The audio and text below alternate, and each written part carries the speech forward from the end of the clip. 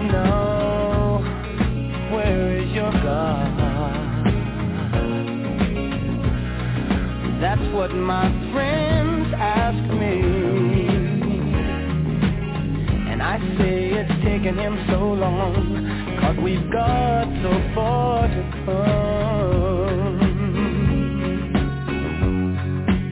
Tell me, people, why can't they say that, hey, it's 10 zillion light years away? Why can't the light of good shine God's love in every soul? Why must my color black make me a lesser man? I thought this world was made for every man. He loves us all. That's what my God tells me.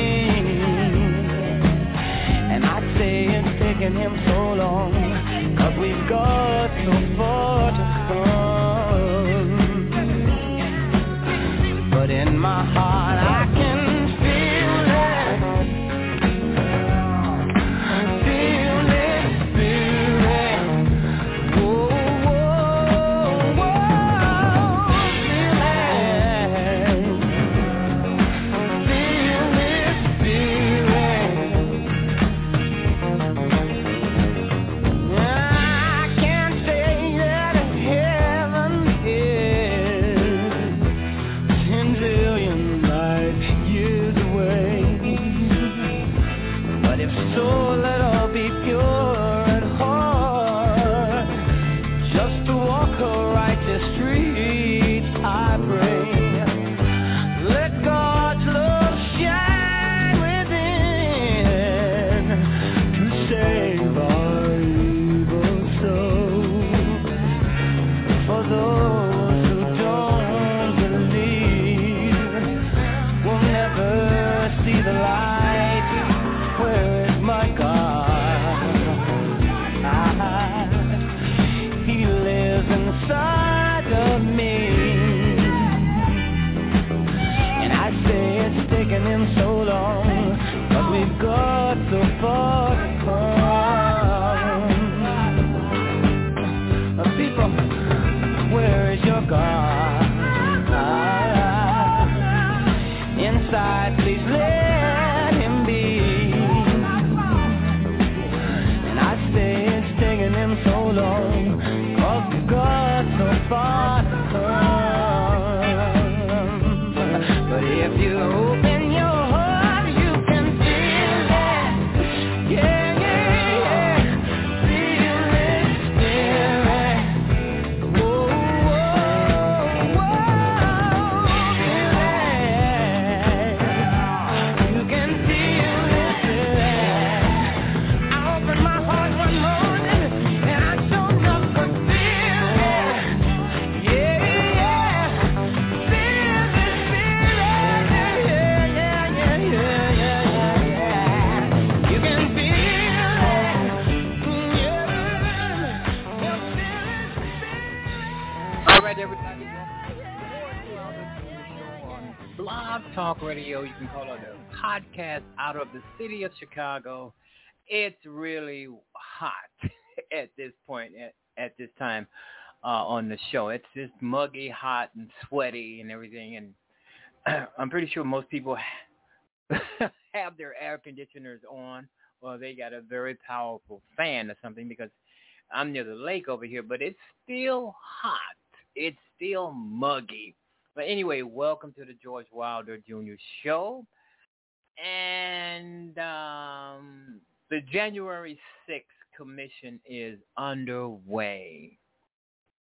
And the Republicans are already blaming Nancy Pelosi for the insurrection on the Capitol on January 6th. That is so ridiculous. That is so shameful. Blaming Nancy Pelosi for it. There's the Capitol Police wasn't ready. They weren't prepared, so they're blaming Nancy, as if Nancy is in charge of the Capitol Police. She's not. She is not. And one of the guys said that they actually were not prepared. The only reason why they were not prepared, folks, the only reason is because nothing ever like this happened in the history of the United States. Nothing ever. So, in other words, they were not expecting anything like this to happen because it had never happened. Of course, if it had happened once or twice before within the 21st century, they would have been ready and prepared. They have taken, I think the Republicans are complaining about Joe Biden taking the fencing down around the Capitol. They may be sticking their fingers in that. But anyway, let me put it this way. The Republicans hate this commission. They did not want this commission. They are doing everything they can to sabotage this commission. Why? Because maybe some of them may be implicated, because I'm hearing that some of them are culpable. Some of them are complicit. So the Republicans are going to be, as long as this commission goes on, and I'm hearing it might go on into the midterms, they're going to be throwing rocks at this. As long as this commission goes on, the Republicans are going to find some way to bash it. I'm hearing that Kevin McCartney is saying that he's going to start his own commission without witnesses.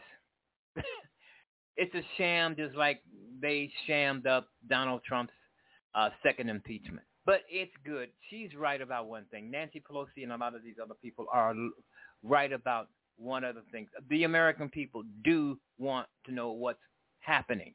They do want to know, well, we do want to know why this happened. The Republicans don't.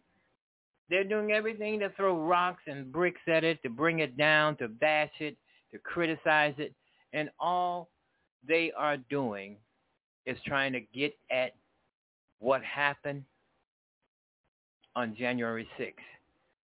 The Republicans are dead fast in trying to tear it down and blow it up. And I hope this comes back to bite their asses in the midterms, 2022. I hope this comes back because Americans hate this. They want to see this. They want to know. Republicans are trying to stop us from knowing. They don't want us to know. They don't want this commission.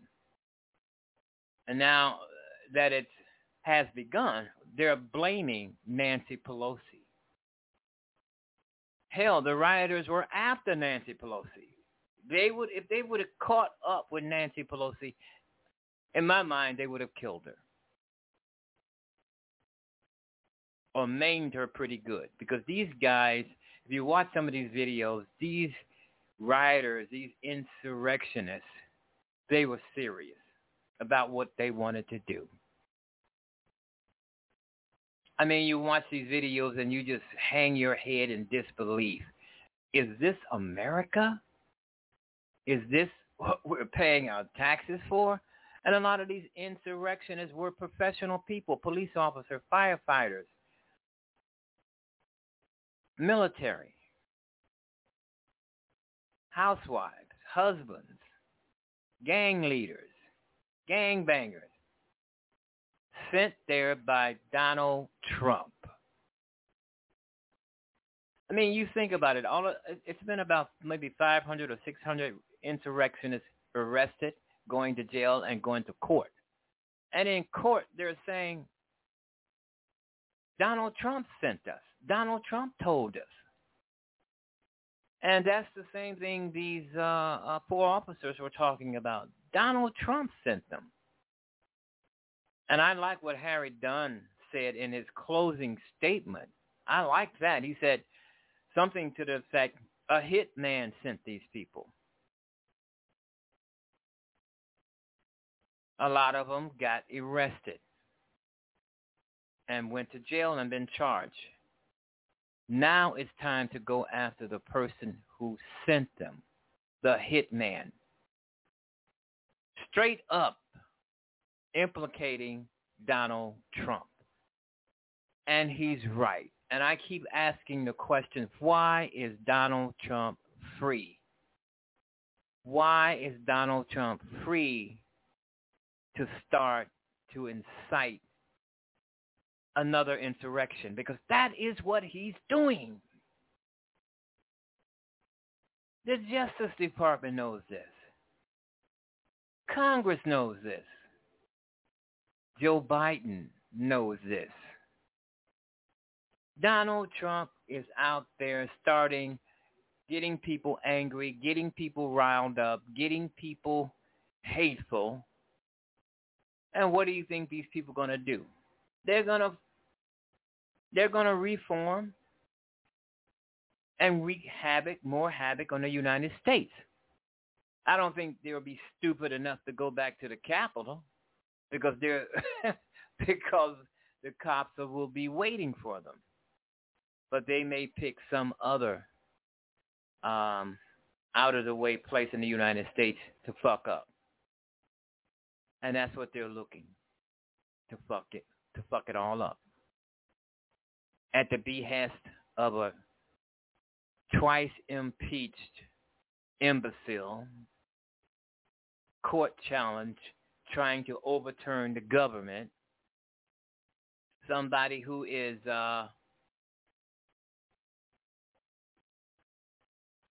trying to rev up a coup to the United States, and he has said he's never thought of doing a coup, but we know he has. Just another lie on top of the big lie.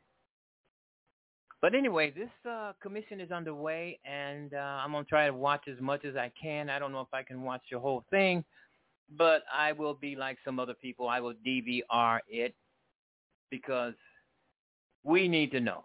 And I hope every American who loves America wants to get to the bottom of this. Everybody should have their eyes glued to the TV, finding out what happened. Even though most people, most of us, we know what happened. We know who sent them. But this will go down in history. This will be in the history books. The Republicans, they don't want that. Yeah. So kudos for them for doing this commission without the Republicans. Well, there's two Republicans on the Democratic Commission, and that's Liz Cheney and Adam Kinzinger. They said from the outset they are staunch Republicans. They are staunch conservatives. I mean, Liz Cheney has voted with Donald Trump numerous times. They are Republicans. But they are Republicans who want to know the truth of what happened on January 6th, 2021. We all do. So we applaud them. We applaud Nancy Pelosi for picking them and putting them on the commission, even though it's kind of like lopsided. I think it's seven Democrats, 2 Republicans. It would have been five Republicans and 5 Democrats, but Kevin McCarthy turned it down. He turned it down. But now that the commission is underway and there's 2 Republicans that he doesn't like on the commission, what is he doing? He's calling them Pelosi Republicans. How dumb is that? Calling them names on something that's serious as this, as we try to seek the truth. We know the truth. This commission, from my understanding, may go into 2022, and the Republicans don't want that because it could their chances of winning back the House of Representatives. It could affect Kevin McCarthy's dream of being Speaker of the House. This is what he wants. Folks, if the Republicans, if the Republicans win the House, America is over. Nothing's going to get done. We can't let that happen. They could make Donald Trump the Speaker. They could, put him back in power somehow. Not through normal circles and cycles. They're going to cheat. But anyway, this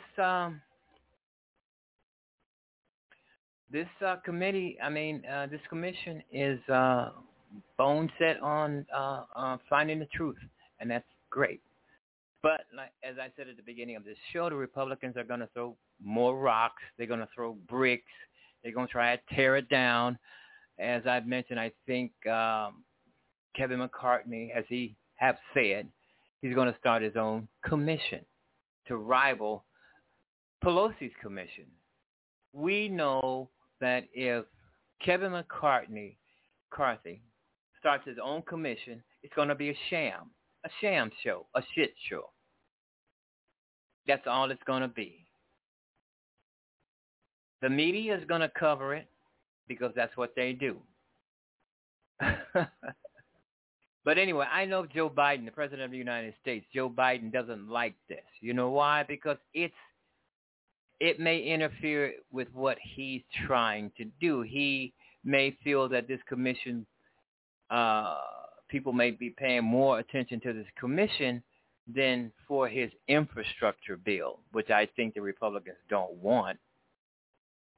But they may be forced to vote and pass on something like this or similar to this in this Joe Biden package. But anyway, this commission is underway, and I'm so excited. I'm so excited that it's happening. I think all Americans should be excited that this is happening. We're going to get to the bottom of this, regardless. The sideshow, the shit show that's going to be coming from the Republicans every day that this commission is on TV and written about. I'm just, I was watching it today, and I was going all over the media to find out the response from the Republicans, because that's what you want. You want to see, what are they saying? What are they lying about? What are they being nasty of?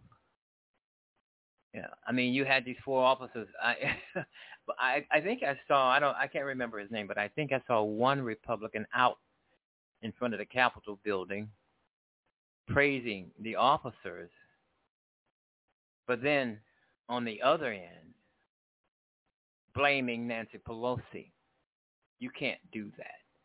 You can't praise the officers for their service and what they've done and the lives they saved, and then go back and blame Nancy Pelosi, who was one of the victims they wanted to kill.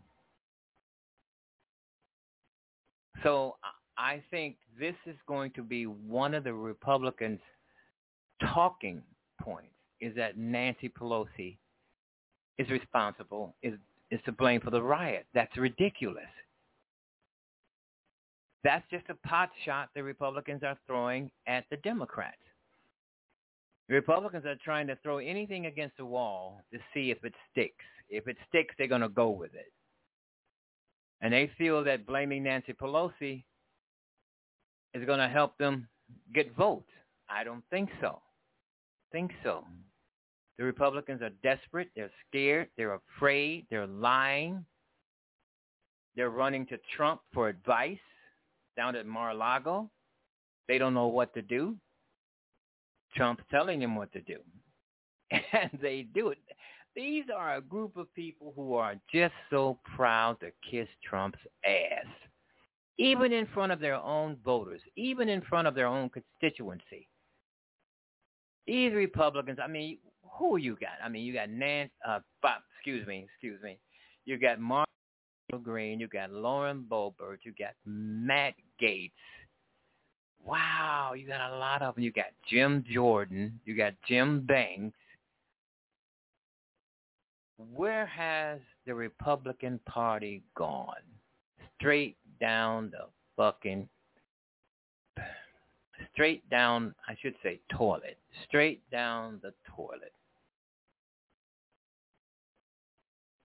The Republican Party, if they actually want to still exist in this America, they're going to have to be torn down and rebuild from the bottom up. Who would want to be a Republican in this day and age when you got idiots like that? Marjorie Taylor Greene is out there trying to show up Nancy Pelosi, trying to show up this commission. I believe she's just pissed because the attention is not on her. This woman, she won her state without a running mate. She was the only one on the ballot. That's why we got her. I think if it would have been a Democrat on the ballot running against Green, she would have lost, and we would not have this stupidity constantly every day in our Congress. Lauren Boebert, I mean, she is another stupid ass. I'm hearing her husband took out his penis and shook it in front of some girl's face. I'm hearing something to that effect. It's all over Twitter. And she loves to carry guns. I mean, she loves to carry guns out in full view. So I'm thinking that she is the representative of a state where you don't need concealed carry and a permit to carry a gun. You can carry it without getting documentation. Just go in the store, buy it, and put it on and wear it. Walk out and scare people. That's all she is. She is a coward. And I'm hearing she doesn't even have a high school diploma. She has a GED. That's what I'm hearing, but not an actual high school diploma. Neither does she have any college at all. So I wonder how the hell does she win her job? She's making, as a representative, I think the salary is still $174,000 a year. If they haven't changed it, I'm not sure. Anyway, you've been listening to the George Wilder Jr. Show on Blog Talk Radio, and I'm very excited, and you should be too, about this commission getting underway. All righty. This is the George Wilder Jr. Show.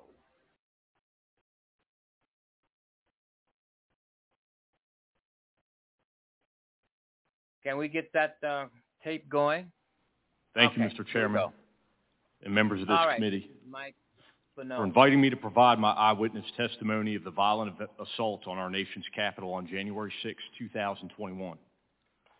My name, for those of you who don't know, is Michael Fanone. And while I've been a sworn officer with the Metropolitan Police Department in Washington, D.C. for almost 2 decades, my law enforcement career actually began here in this building as a United States Capitol Police officer shortly after 9/11. In part because of the 2001 attack on our country by terrorists, I felt called to serve. As a Capitol Police officer, I was proud to protect this institution and dedicated members of Congress and their staff who work hard each day to uphold our American democracy. I remain proud of the work of the United States Capitol Police and MPD officers who literally commit their lives to protecting the safety of each of you and all of us in this room in our nation's capital. After leaving the United States Capitol Police, I became an MPD officer serving the residents of Washington, D.C. I have spent the majority of my nearly 20 years as a Metropolitan Police officer working in special mission units whose responsibilities include the investigation and arrest of narcotics traffickers and violent criminals. I've worked both as an undercover officer and a lead case officer in many of these investigations. In this line of work, it probably won't shock you to know that I've dealt with some dicey situations. I thought I had seen it all, many times over. Yet what I witnessed and experienced on January 6, 2021 was unlike anything I had ever seen, anything I had ever experienced or could have imagined in my country. On that day, I participated in the defense of the United States Capitol from an armed mob of thousands determined to get inside, because I was among the vastly outnumbered group of law enforcement officers protecting the Capitol and the people inside it. I was grabbed, beaten, tased, all while being called a traitor to my country. I was at risk of being stripped of and killed with my own firearm, as I heard chants of "kill him with his own gun." I could still hear those words in my head today. Although I regularly deal with risky situations on the job, nowhere in my wildest imagination did I ever expect to be in that situation or sitting here before you talking about it. That experience and its aftermath were something that not even my extensive law enforcement training could prepare me for. I was just one of hundreds of local police who lined up to protect Congress, even though I had not been assigned to do that. Some had asked why we ran to help when we didn't have to. I did that because I simply could not ignore what was happening. Like many other officers, I could not ignore the numerous calls for help coming from the Capitol complex. I'm a plainclothes officer assigned to the 1st District's crime suppression team. But for the first time in nearly a decade, I put on my uniform.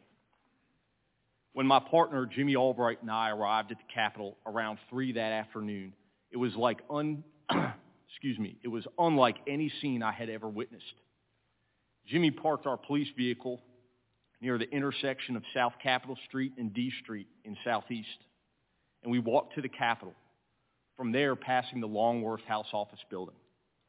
It was eerily quiet, and the sidewalks, usually filled with pedestrians, were empty. As we made our way to Independence Avenue, I could see dozens of empty police vehicles that filled the street, police barricades which had been abandoned, and hundreds of angry protesters, many of whom taunted us as we walked towards the Capitol building. Jimmy and I immediately began to search for an area where we could be of most assistance. We made our way through a door on the south side of the Capitol, walking then to the crypt and finally down to the lower West Terrace tunnel. It was there that I observed a police commander struggling to breathe as he dealt with the effects of CS gas that lingered in the air. Then I watched him collect himself, straighten his cap and trench coat adorned with its silver eagles, and return to the line. That commander was Ramey Kyle of the Metropolitan Police Department, and those images are etched into my memory, never to be forgotten. In the midst of that intense and chaotic scene, Commander Kyle remained cool, calm, and collected as he gave commands to his officers. "Hold the line," he shouted over the roar. Of course, that day, the line was the seat of our American government. Despite the confusion and stress of the situation, observing Ray's leadership, protecting a place I cared so much about, was the most inspirational moment of my life. The bravery he and others showed that day are the best examples of duty, honor, and service. Each of us who carries a badge should bring those core values to our work every day. The fighting in the lower West Terrace tunnel was nothing short of brutal. Here I observed approximately 30 police officers standing shoulder to shoulder, maybe 4 or 5 abreast, using the weight of their bodies to hold back the onslaught of violent attackers. Many of these officers were injured, bleeding, and fatigued, but they continued to hold the line. As I don't have to tell the members in this room, the tunnel is a narrow and long hallway. It is not the sort of space anyone would want to be pulled into hand-to-hand combat with an angry mob. although the narrowness of the hallway provided what was probably the only chance of holding back the crowd from entering your personal offices, the House and Senate chambers. In an attempt to assist injured officers, Jimmy and I asked them if they needed a break. There were no volunteers. Selflessly, those officers only identified other colleagues who may be in need of assistance. The fighting dragged on. I eventually joined the tactical line at the tunnel's entrance. I can remember looking around and being shocked by the sheer number of people fighting us. As my police body-worn camera shows, thousands upon thousands of people seemingly determined to get past us by any means necessary. At some point during the fighting, I was dragged from the line of officers and into the crowd. I heard someone scream, "I got one!" As I was swarmed by a violent mob, they ripped off my badge. They grabbed and stripped me of my radio. They seized ammunition that was secured to my body. They began to beat me with their fists and with what felt like hard metal objects. At one point, I came face to face with an attacker who repeatedly lunged for me and attempted to remove my firearm. I heard chanting from some in the crowd, "Get his gun," and kill him with his own gun. I was aware enough to recognize I was at risk of being stripped of and killed with my own firearm. I was electrocuted again and again and again with a taser. I'm sure I was screaming, but I don't think I could even hear my own voice. My body camera captured the violence of the crowd directed toward me during those very frightening moments. It's an important part of the record for this committee's investigation and for the country's understanding of how I was assaulted and nearly killed as the mob attacked the Capitol that day. And I hope that everyone will be able to watch it. The portions of the video I've seen remain extremely painful for me to watch at times.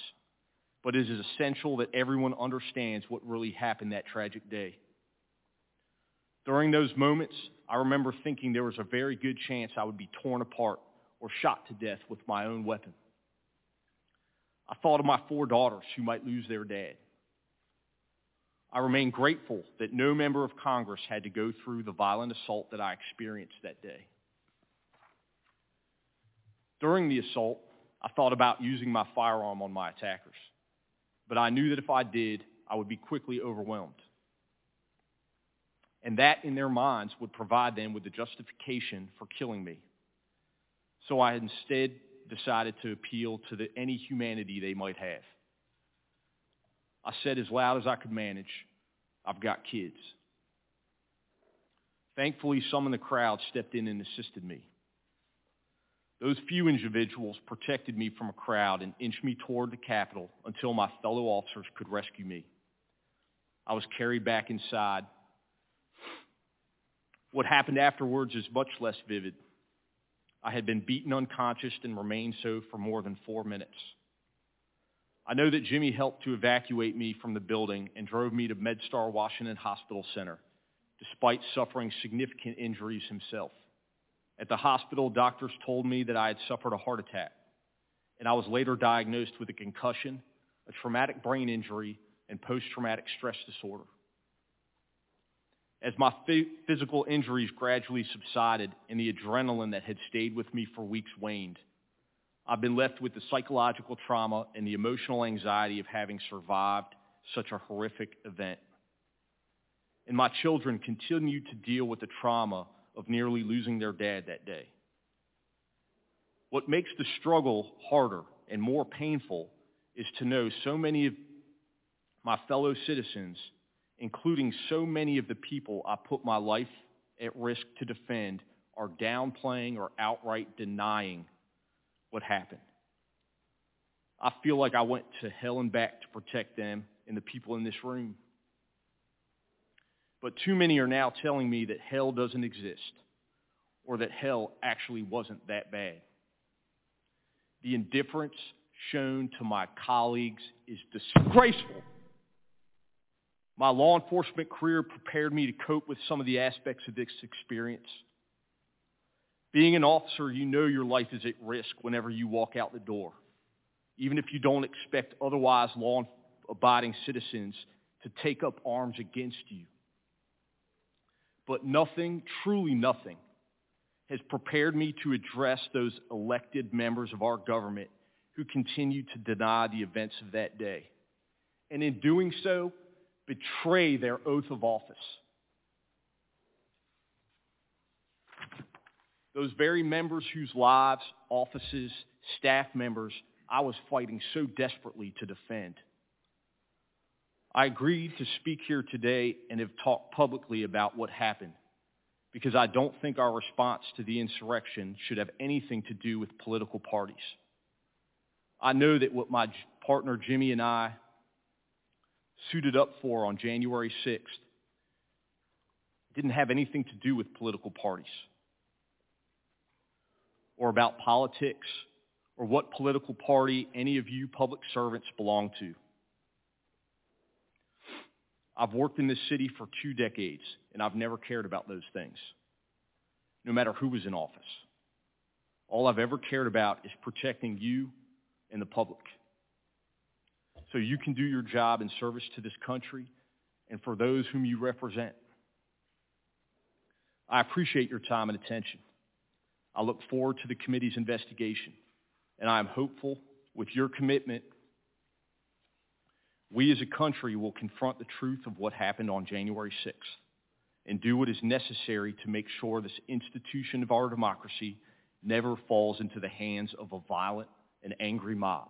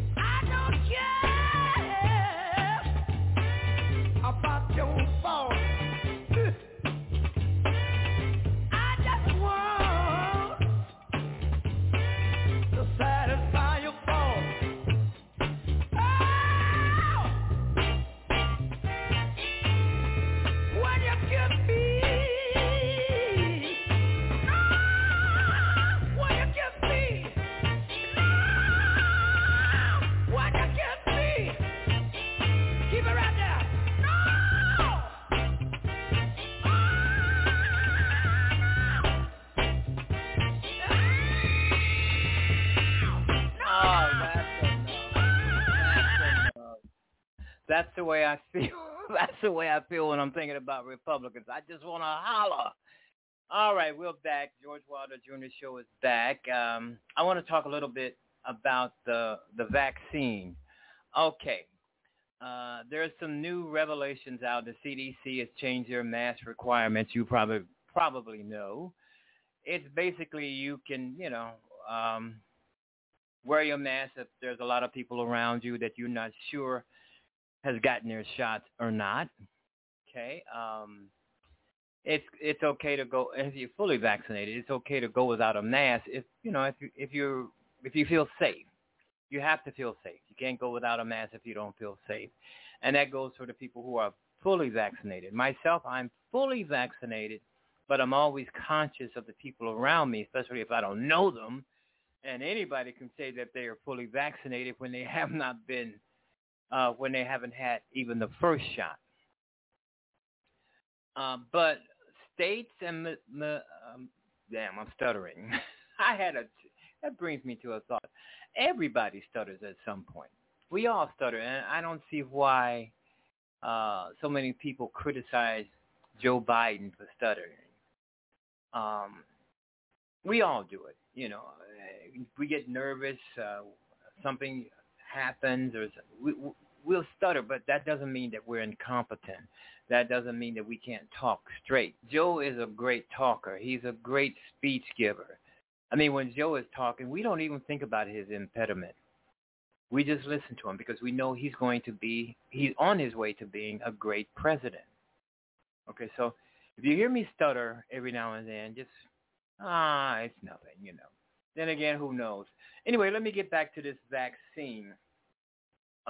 CDC has required, if you go into an establishment or a store, a supermarket, or whatever, they're going to require masks. When we go out, we go into a store, or I go into a store, I see people who are fully vaccinated. But when I step outside, I see so many people without masks on. And, if you're fully vaccinated, I think it's okay. But if you're not, I think you should put on a mask because the CDC is requiring it. Nobody is out of the woods. Actually, nobody's out of the woods. Even if you're fully vaccinated, you can still come down with it. People have. But the vaccines do work. They do save lives. And I would, suggest to anybody who's listening at the sound of my voice to get vaccinated. My show is all about getting vaccinated. And since we've been out here, and I'm talking about not just me, but other people around the country begging people to get vaccinated, vaccinations done went up somewhat, but not enough. You still got people in Alabama, some of these southern states, who are dead set on not getting the vaccine, saying stupid crap like herbs and vitamins and orange juice will keep them from getting COVID-19, the Delta variant, which is ridiculous. Folks, listen, we're not going to ever get out of this pandemic unless we get everybody vaccinated. You know what? I'm walking down the street now, and I'm seeing little babies, kids, toddlers, wearing masks. It's a horrible sight to see, babies and toddlers, but it's necessary. It's necessary. I do think if we keep pounding at the fact that vaccines work, I think mostly everybody's going to start to get it. People who are not getting it will start to get it. We just have to pound it into people's head and convince people that they're safe and they're not voodoo or whatever people are thinking to why they won't take it. But get this, a lot of employers are saying you can't work for us unless you can show us that you've had at least one shot. Yeah. You got state governments around the country where the governors are mandating that their state employees are vaccinated or do 2 weeks, twice, something of testing. Yeah, well, I knew this was coming. I knew it was coming, and it's only coming because people will not get the vaccine. So now it's coming to head whereas you will not be able to get an apartment if you're not vaccinated. If you can't show proof of it, you won't be able to keep your job if you're not vaccinated. You won't be able to buy a car if you're not vaccinated. These people who are doing this, they're not being mean. They're not being nasty. They are just trying to protect you and their employees because this Delta variant is making millions of Americans sick. Would you want somebody to come in, work in your company with a Delta variant or with COVID-19? No. And then they come into your workplace with the sickness and to you and the rest of your employees. So in a way, this makes a little bit of sense. People are going to be quitting their jobs because I'm not getting no vaccine. I'll take vitamins, I'll drink some Kool-Aid, but I'm not going to get vaccinated. Not me. I'd rather lose my job. You're going to have people like that. They're going to walk off their jobs, leave their jobs because the supervisor or the manager or the owner wants you to be vaccinated. People are stupid. People are crazy. And they're dead set in their own beliefs. In some cases, sometimes you can't change their minds. But once they start seeing their loved ones dropping dead or getting sick or going to the hospital, they may have a change of heart. They may. Like I said, people are just stubborn. They don't like to be told what to do, even if it's the right thing for them to do, even if it's about saving their own lives. So we have to keep on, I think, pounding at getting the vaccine, get up off their asses and go get it. Well, I don't know where to get a vaccine at. I don't know what to do. Get your ass up out of the bed, go down to the nearest clinic, sit down in that chair, raise up your shirt, and get the shot in your arm. It don't even hurt. When I got the shot and when my son got the shot, we barely felt it. We barely felt the needle, So it and then they put some a Band-Aid on it and you're up and out of there and you're gone. It's just that simple. Then another 2 weeks you come back and get your second shot. And then in another 2 weeks after that, you are considered fully vaccinated. But we have to get people vaccinated because there are people still out here telling people not to get vaccinated, that you have a choice. You don't have a choice. So many governors, Republican governors, well, my people, they have a choice to get it or not. They do not have a choice. Get the vaccine to save your life, to save others, to save your family, your relatives, people that you like to be around. Get the shot. Do not listen to Republicans. Do not listen to Fox News. A lot of them have gotten a shot, and they're telling you not to get it. That's the truth, folks. A lot of people who are telling you not to get the shot, they have gotten the shot.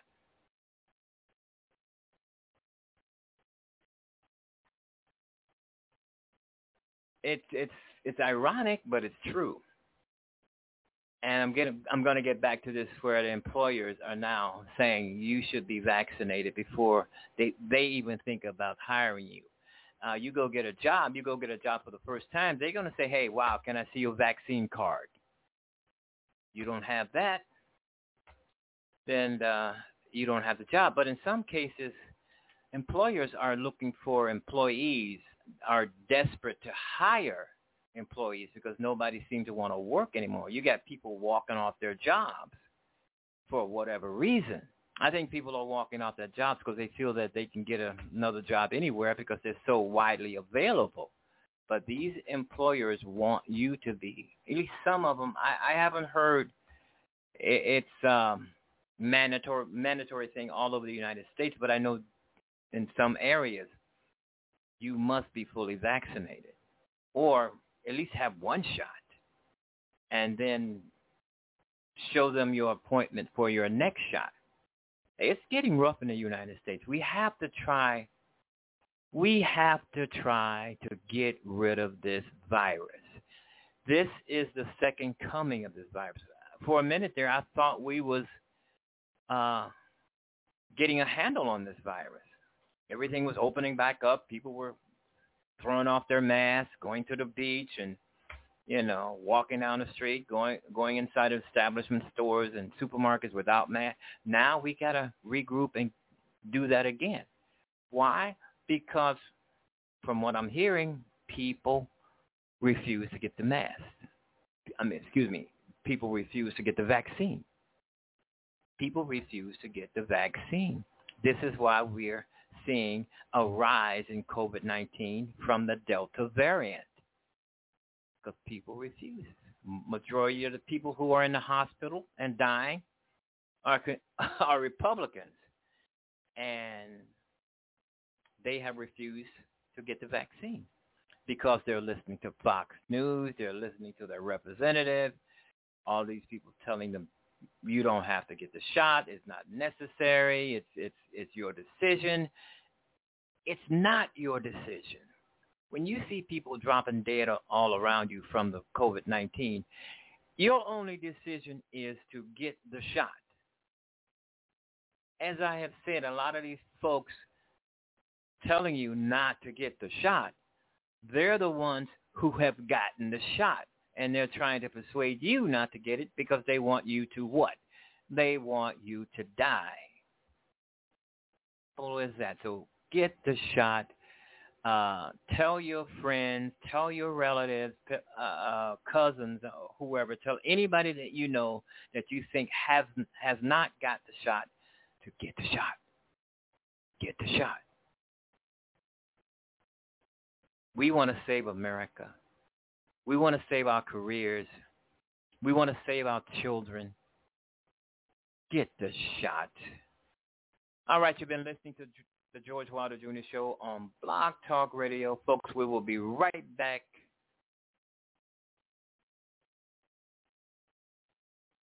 As I have to be back on Blog Talk Radio, it's good. I don't know. People call it a podcast. Anybody can get on the radio. People say, George, how do you do that? How do you do that? Oh, it's so easy. You just, you got to pay. But you can reap rewards through sponsorship. Like Fox News and a lot of these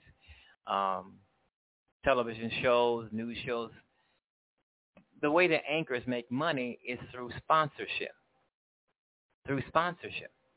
And when you do a podcast, a lot of podcasts don't have sponsorship.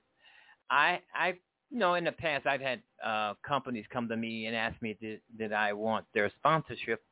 I said, I turned them down for some reason, and I shouldn't have, because that told me one thing. That told me that they liked my show, they liked the format of it, and they wanted to pay me to let my listeners hear me talk about their service or product. So it's a good thing to have a podcast, especially when you're making money. You can make money at it, but you got to be really good. They're going to listen to your podcast before they decide to sponsor you, okay?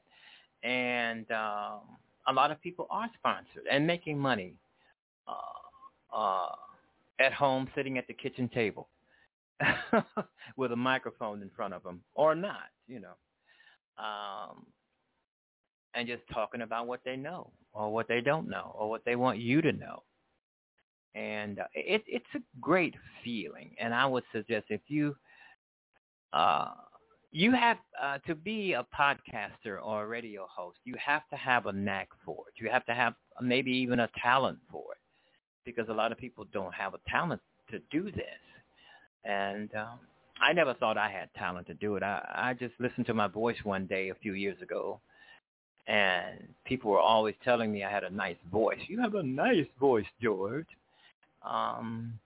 And I looked into it one day, and I recorded myself just talking.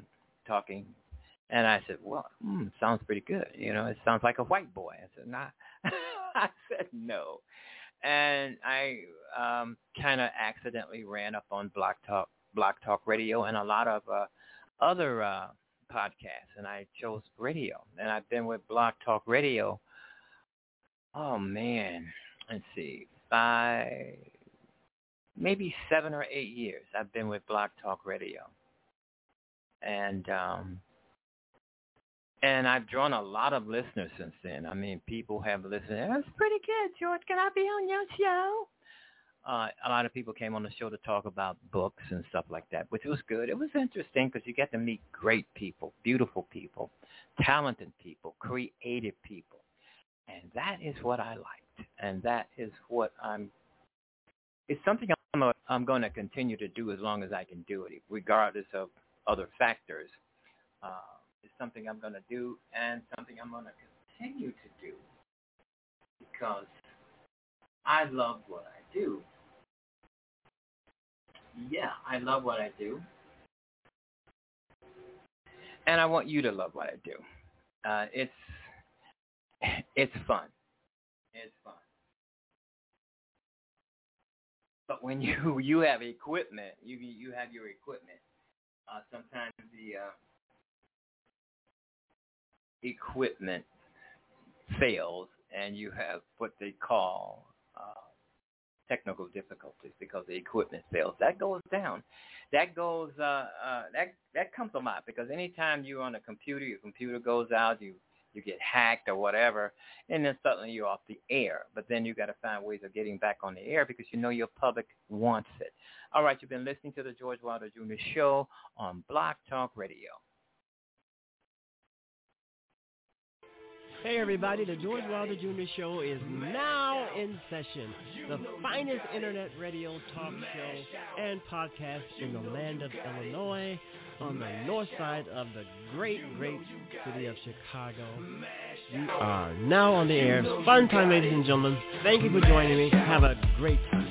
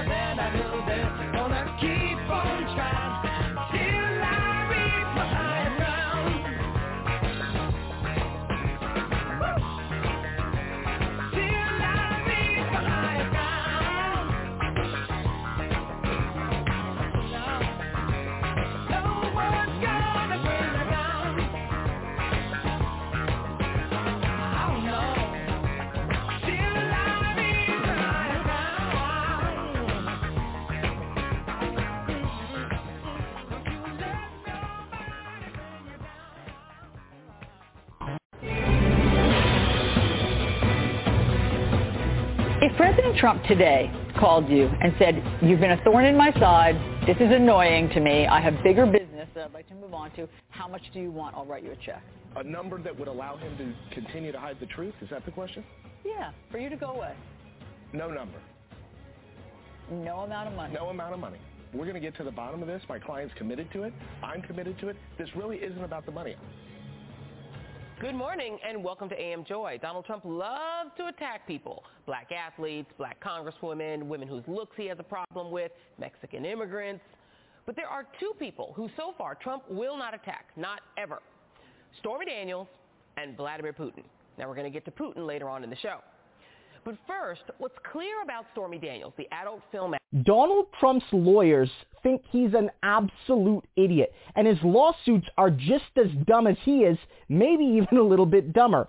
Alan Dershowitz has worked with Trump before. He worked on the first Trump impeachment trial. He's worked with people in and around Donald Trump, but he is basically saying through his inaction that he thinks Donald Trump's big tech lawsuit is one of the dumbest things ever, and it's just a fundraising stunt and not an actual First Amendment case.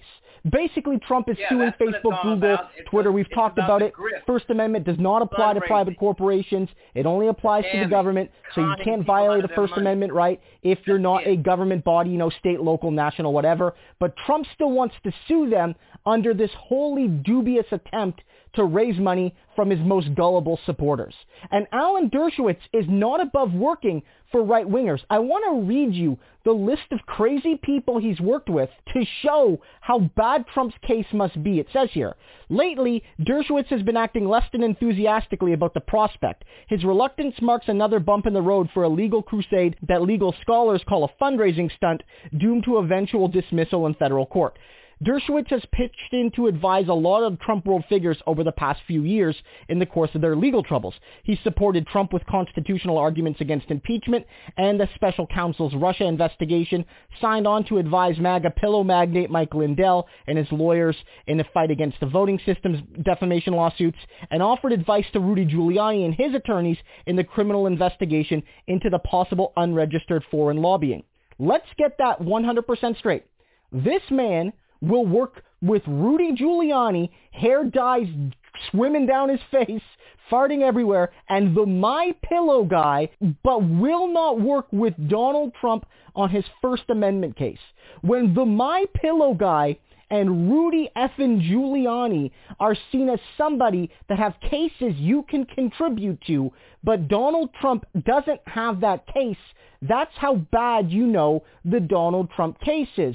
Because Alan Dershowitz doesn't want to put his name on it. It doesn't matter if he's going to get paid. It doesn't matter if he's not the lead lawyer, so it's not a big effort. He doesn't want to be a part of it. Indeed, all they've asked for him is some sort of affidavit, basically asking Dershowitz to write a letter, to write a document supporting Donald Trump's case, which they can use as a sort of piece of evidence or argumentation in court to say, look, this prominent lawyer, he thinks this is a First Amendment case. He thinks that fundamentally Donald Trump's rights were violated, and this brings more credibility to our legal arguments. But he's not willing, at least as of yet, to put his name to any paper, because to do that makes you look stupid. And this goes back to what I've always talked about. Donald Trump has crappy lawyers because he is a crappy person to be a lawyer for. He barely pays his lawyers, if he pays them at all. Still hasn't paid Rudy. He asks his lawyers to take on cases that are unwinnable. And maybe the biggest thing, he demands that lawyers lie for him, because to defend Trump in court is to lie for Trump in court, because that's the only defense he has. And so whether it's they're worried about their reputation or they're actually worried about being disbarred or having their law license suspended, like what happened to Rudy Giuliani, no reasonable lawyer is going to work for Donald Trump right now. You might think that big tech has too much power. You might be like me and think that we need a democratic, public, almost international response by governments to rein in the power of massive corporations. But it is not a First Amendment case, and even lawyers that like Trump know he's a massive idiot. All right. Donald Trump, I think he's an idiot. Of course, he's a fool. He's a liar. But I do think that he knows generally knows that he lost this election. He lost this election. He lost. Just like the book I'm about to write. He lost. He lost this election. But he's going around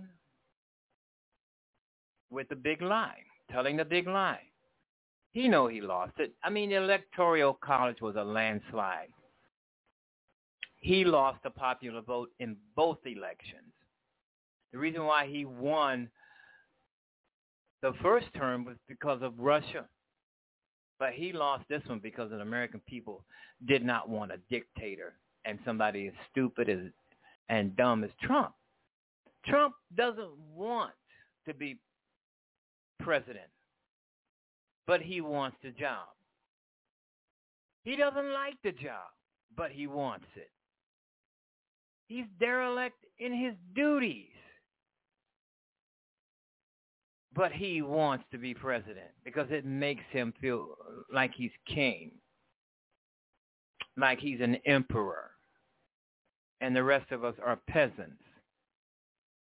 This is what he wants. He wants the power of the office. He doesn't want to do the job. He just wants the power of the office. Back. I think that he will never be president again, even if he decides he wants to run in 2024. I don't think he's going to get that far without being indicted and locked the fuck up. I don't think he's going to get that far. And I'm so surprised that he has not been indicted so far. His family has not been indicted. They are out there roaming America, lying, and doing more lying. And when you're doing that, especially the Trumps, all they are doing is inciting another insurrection because they're out there. They're free to do it. With all the evidence that the Department of Justice has on Donald Trump, I'm pretty sure there's more. There's so much more to indict him for. He could be indicted 10 times for certain things they haven't brought out yet. I'm hearing the reason why Trump is not in jail, or the reason why has not been indicted, because they're trying to get an airtight case, something that he cannot wiggle out of, even with the best lawyers. Yeah.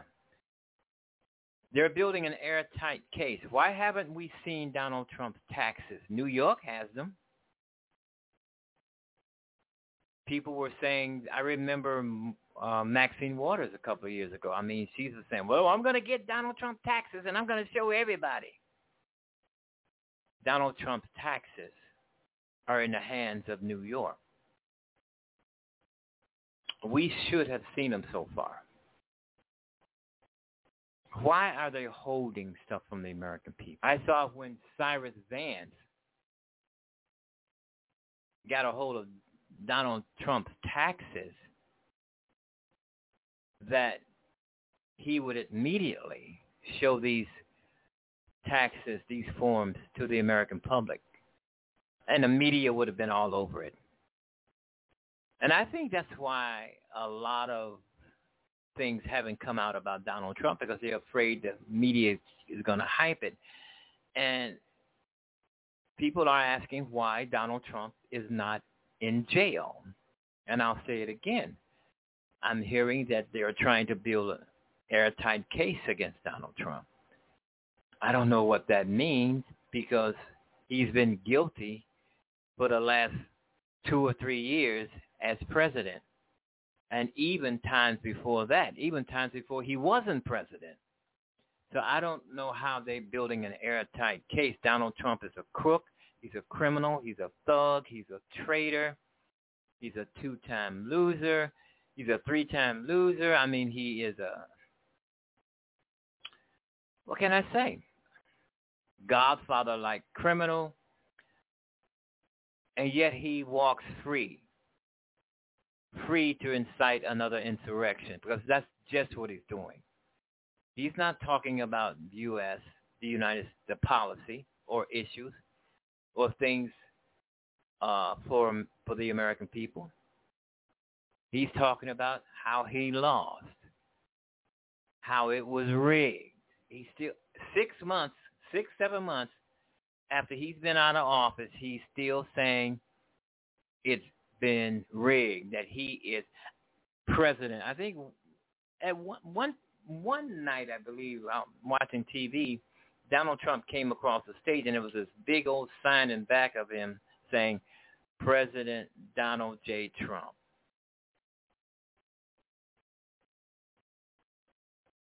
Yeah, you might have seen it. Big silvery-looking sign in back of him. Nothing but his name. President Donald J. Trump. Okay, this is August 2021. And they're still saying that he's president. People are cuckoo for Cocoa Puffs. The stupidest people in the world. I never thought that there were so many dumb, stupid people, crazy people in the world. Every day I walk outside my door, dummies, stupidity, crazy people doing crazy shit. I mean, there is nothing you can do when people are just so dumb and crazy and stupid. Only thing you can do is back up and get out of the way. Because I've had people email me on social media and things like that, saying they have stupid people in their families. and I would just tell them, you can't change stupid people. They're going to be that way for the rest of their lives. You can't change them. The only thing you can do is get the hell out of there. Find like-minded people to make friends with. Leave the loonies alone, even if they're in your family, even if they're people you work with at your job. But if you have too many loonies at your job, you might want to find another job.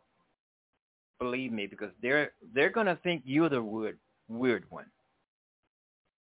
They're going to say, well, and they will. The loonies will think that you are the one that's weird. So if you got too many loony people at your job, hey, find another job. There's plenty of them out there. And the employers are hiring. Because it is a lot of stupid people out here in the world. I mean, 5 or 10 years ago, I would have never said that. Because I always considered myself as a people person. So I would have never said that. But in the age of Donald Trump, they come out of the woodwork. They come out and show themselves. Remember when Donald Trump said, I just love the uneducated.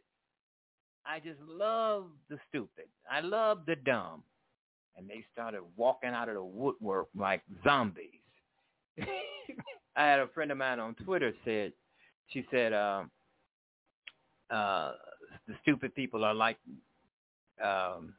space aliens who have invaded us. No, they're not like space aliens who have invaded us. These people been here all the time. We just didn't notice them. We just didn't pay them much attention. Donald Trump gave us these nuts, these crazy people, these loonies. And it doesn't matter how much education they have. Some of them have very little, and some of these people have gone to universities and things like that and just continue to be what they are, stupid. I brushed up against this woman, I think it was her. She brushed up against me as I was coming across this. And I said, excuse me, I turned around. What did she say? Oh, don't mind me. I'm just stupid. She called herself stupid. And she believed it. And I believed it, but I didn't say anything. I just kept walking. I wanted to get out of the way. I wanted to get away from her. And that's one of the things I try to tell people. If you around crazy people, stupid people, dumb people, people who just fail to see the light, get away from them. If you're around people who are trying to bring you down, make you feel less than what you are, get the hell away from them. If you're around people who will not support what you do, they try to bring you down, make you look bad, all because they want to and they can, get the hell out of there. Because they're out there. All right, you've been listening to the George Wilder Jr. Show. The new George Wilder Jr. Show is now on the air.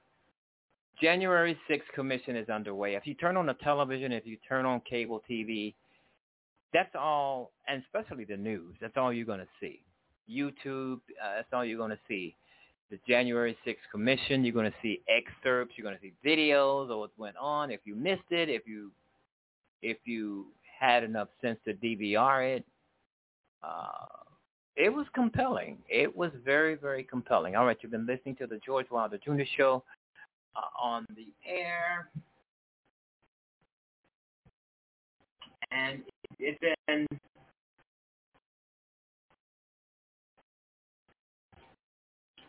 we're having difficulties. All right, the George Wilder Jr. Show is here. Get vaccinated. I mean, save lives, save yourself, save others. Get vaccinated, and the people are not stupid. If they're not too stupid, try to convince them to get vaccinated. It's in their mind to do that. And all right, listening to the show, this podcast.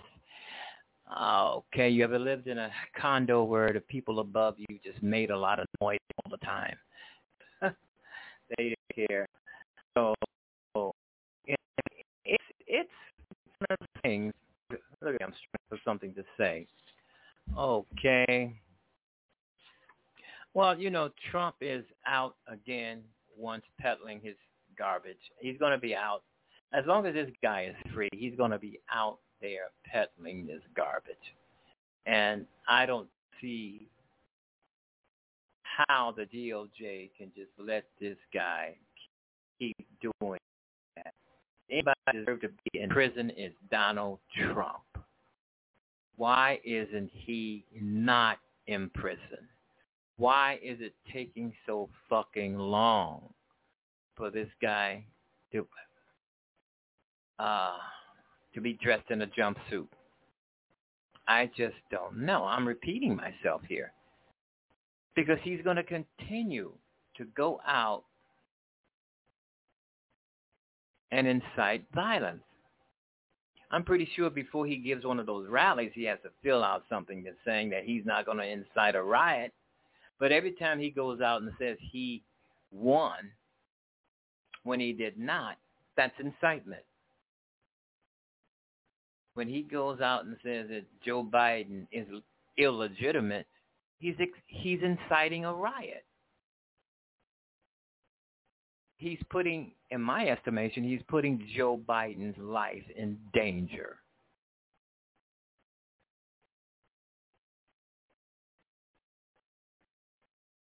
He's putting Joe Biden's life in danger because he keeps going out there lying.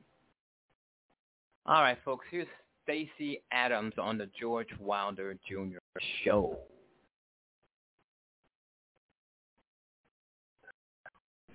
Right. Good evening, my fellow Americans, and happy Lunar New Year. I'm Stacey Abrams, and I'm honored to join the conversation about the state of our union. Growing up, my family went back and forth between lower middle class and working class. Yet even when they came home weary and bone-tired, my parents found a way to show us all who we could be. My librarian mother taught us to love learning. My father, a shipyard worker, put in overtime and extra shifts, and they made sure we volunteered to help others. Later, they both became United Methodist ministers, an expression of the faith that guides us. These were our family values: faith, service, education, and responsibility. Now, we only had one car, so sometimes my dad had to hitchhike and walk long stretches during the 30-mile trip home from the shipyards. One rainy night, my mom got worried. We piled in the car and went out looking for him, and we eventually found my dad making his way along the road, soaked and shivering in his shirt sleeves. When he got in the car, my mom asked if he'd left his coat at work. He explained that he'd given it to a homeless man he'd met on the highway. When we asked why he'd given away his only jacket, my dad turned to us and said, "I knew when I left that man he'd still be alone, but I could give him my coat because I knew you were coming for me." Our power and strength as Americans lives in our hard work and our belief in more. My family understood firsthand that while success is not guaranteed, we live in a nation where opportunity is possible. But we do not succeed alone.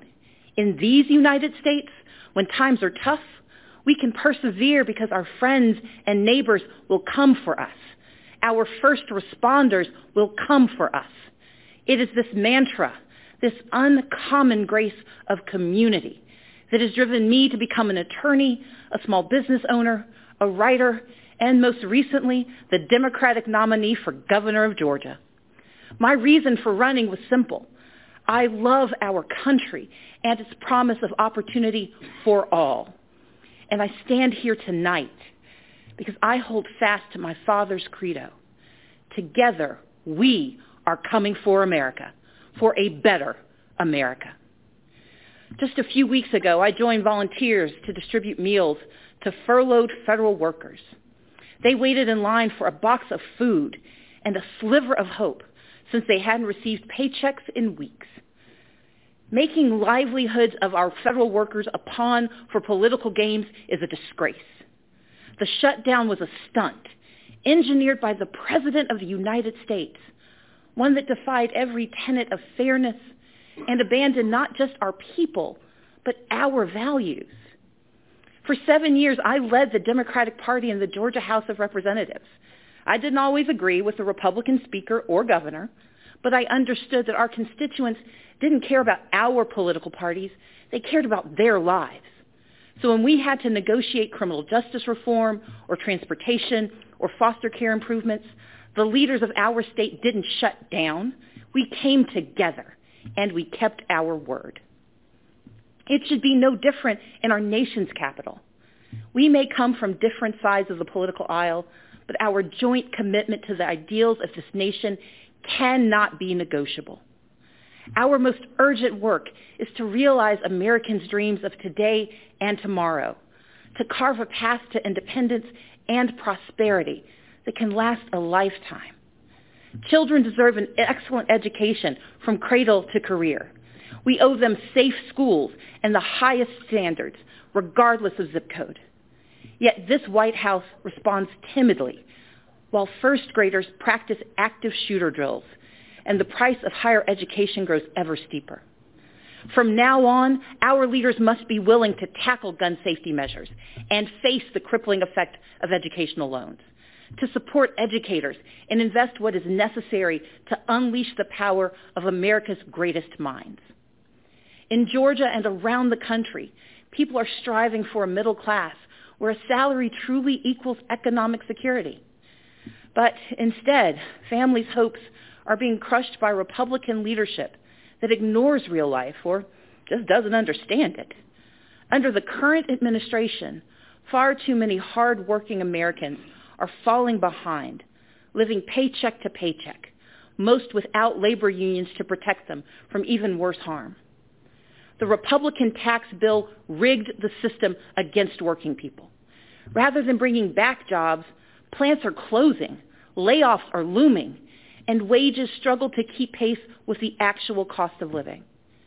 We owe more to the millions of everyday folks who keep our economy running, like truck drivers forced to buy their own rigs, farmers caught in a trade war, small business owners in search of capital, and domestic workers serving without labor protections. Women and men who could thrive if only they had the support and freedom to do so. We know bipartisanship could craft a 21st century immigration plan, but this administration chooses to cage children and tear families apart. Compassionate treatment at the border is not the same as open borders. President Reagan understood this. President Obama understood this. Americans understand this. And Democrats stand ready to effectively secure our ports and borders. But we must all embrace that from agriculture to healthcare to entrepreneurship, America is made stronger by the presence of immigrants, not walls. And rather than suing to dismantle the Affordable Care Act, as Republican attorneys general have, our leaders must protect the progress we've made and commit to expanding healthcare and lowering costs for everyone. My father has battled prostate cancer for years. To help cover the cost, I found myself sinking deeper into debt, because while you can defer some payments, you can't defer cancer treatment. In this great nation, Americans are skipping blood pressure pills, forced to choose between buying medicine or paying rent. Maternal mortality rates show that mothers, especially black mothers, risk death to give birth. And in 14 states, including my home state, where a majority want it, our leaders refuse to expand Medicaid, which could save rural hospitals, save economies, and save lives. We can do so much more. Take action on climate change. Defend individual liberties with fair-minded judges. But none of these ambitions are possible without the bedrock guarantee of our right to vote. Let's be clear. Voter suppression is real. From making it harder to register and stay on the rolls, to moving and closing polling places, to rejecting lawful ballots, we can no longer ignore these threats to democracy. While I acknowledge the results of the 2018 election here in Georgia, I did not, and we cannot, accept efforts to undermine our right to vote. That's why I started a nonpartisan organization called Fair Fight to advocate for voting rights.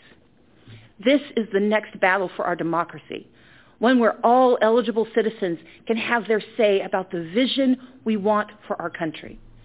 We must reject the cynicism that says allowing every eligible vote to be cast and counted is a power grab.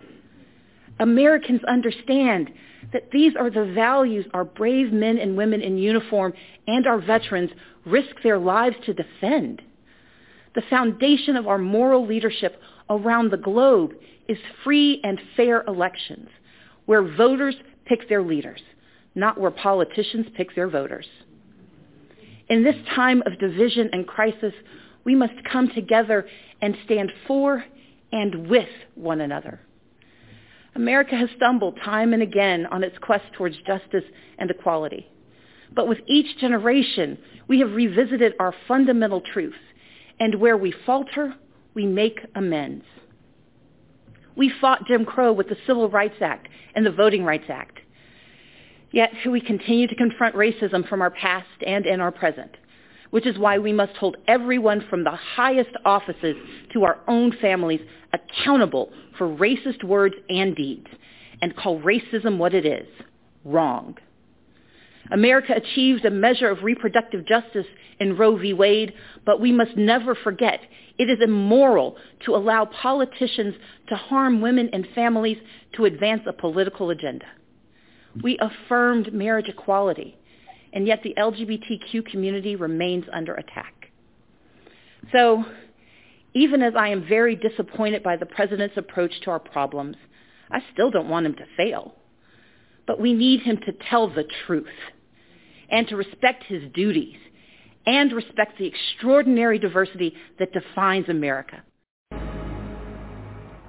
Welcome to Hard Talk from New York with me, Stephen Sackur. This city and Los Angeles are the twin capitals of America's giant movie, media and entertainment business. A business that has been rocked by allegations of systemic sexism, misogyny and abusive behavior. My guest today is Ashley Judd, the actor and activist, and one of the first women to go public with her accusations about the mega producer Harvey Weinstein. What began with voices of anger and pain has become a movement demanding radical change. How far can it go? Ashley Judd, welcome to Hard Talk. Thank you. In recent weeks and months, something quite extraordinary has happened, kick-started, I suppose, by the allegations concerning Harvey Weinstein. And what we see now is the growth of a real movement of women speaking out. Are you satisfied that this has come about, or are you deeply frustrated that it's taken so long for this to come about? What's your overriding emotion right now? Joy. Just unmitigated, electrifying joy. I'm so happy. I'm so happy that it's here. I've been telling this story for a long time, since the moment it happened, in fact, because, you know, my particular examples of harassment with Harvey Weinstein, I'm a teller, to use the words that Laura Dern used the other night on stage at the Golden Globes. I'm a tattler. And, you know, I was molested for the first time when I was 7 years old, and the first thing I did was go to a grown-up and say, hey, this just happened. And as so often the case, the grown-ups said, oh, he's a nice old man, that's not what he meant. But I somehow or another managed, Stephen, to stay absolutely authentic in my truth, that I knew that something terribly wrong had happened. And I think that's why I'm such a crusader for gender equality and for the full eradication of all gender and sexual-based violence, because I experienced it as a youth. I experienced it in Hollywood. It's been the core of my humanitarian work for over 15 years. And now that this movement has collectivized and catalyzed and is here, it's incredibly gratifying to me. If we just stick with Weinstein for a moment, what happened to you with Harvey Weinstein happened in 1997. But the truth, and your story and so many other people's stories, has only emerged in the last few months. So what happened to the telling that you did at the time? No one could hear me. No one could hear me. And I told this story in great detail to Variety magazine 2 years to the month prior to the publication of the New York Times piece.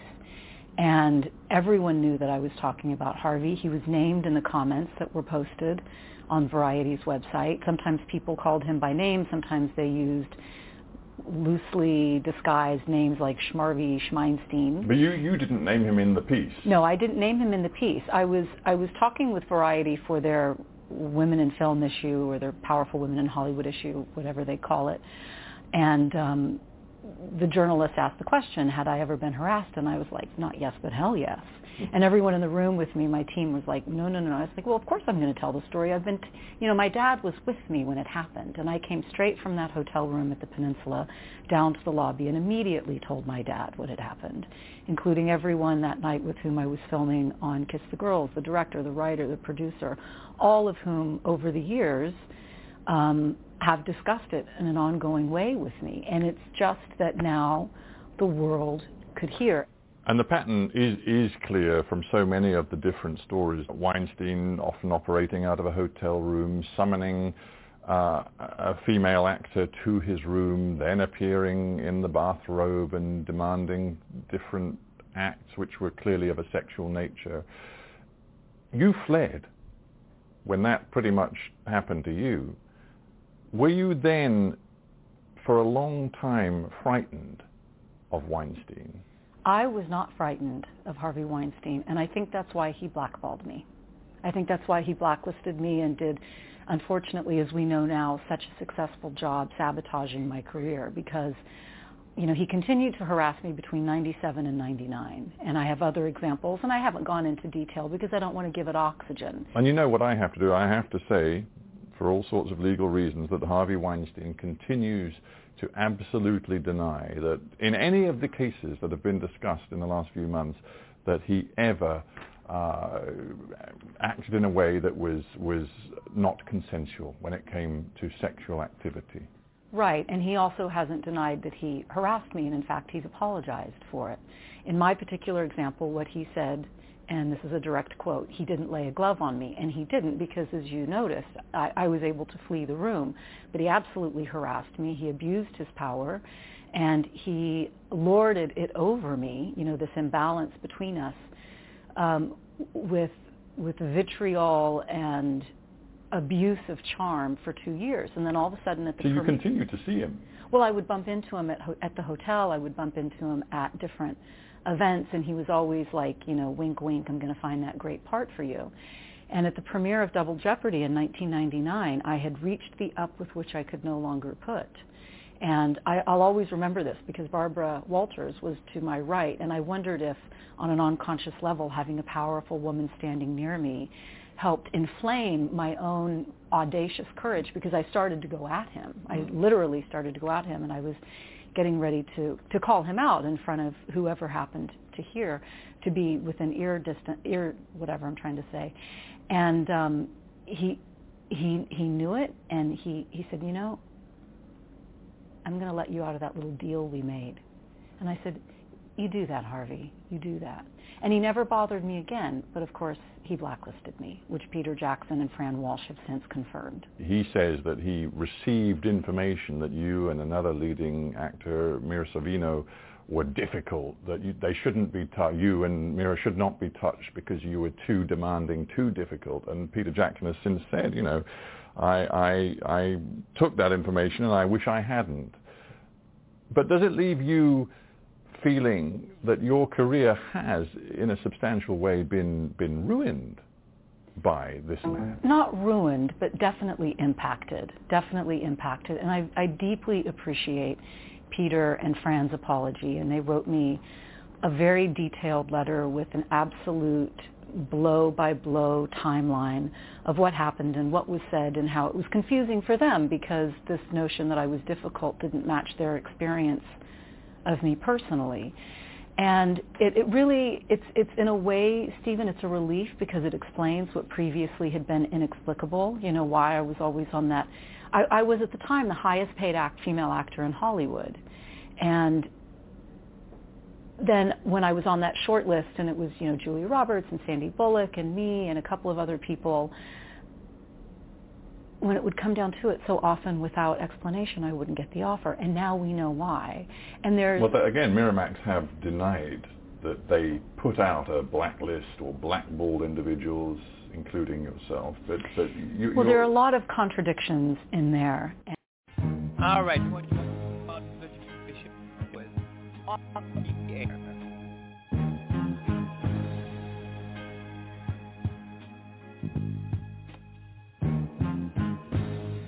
Heaven help the child who never had a home. Heaven help the girl who walks the streets alone. Heaven help the roses if the bombs begin to fall. Heaven help us all.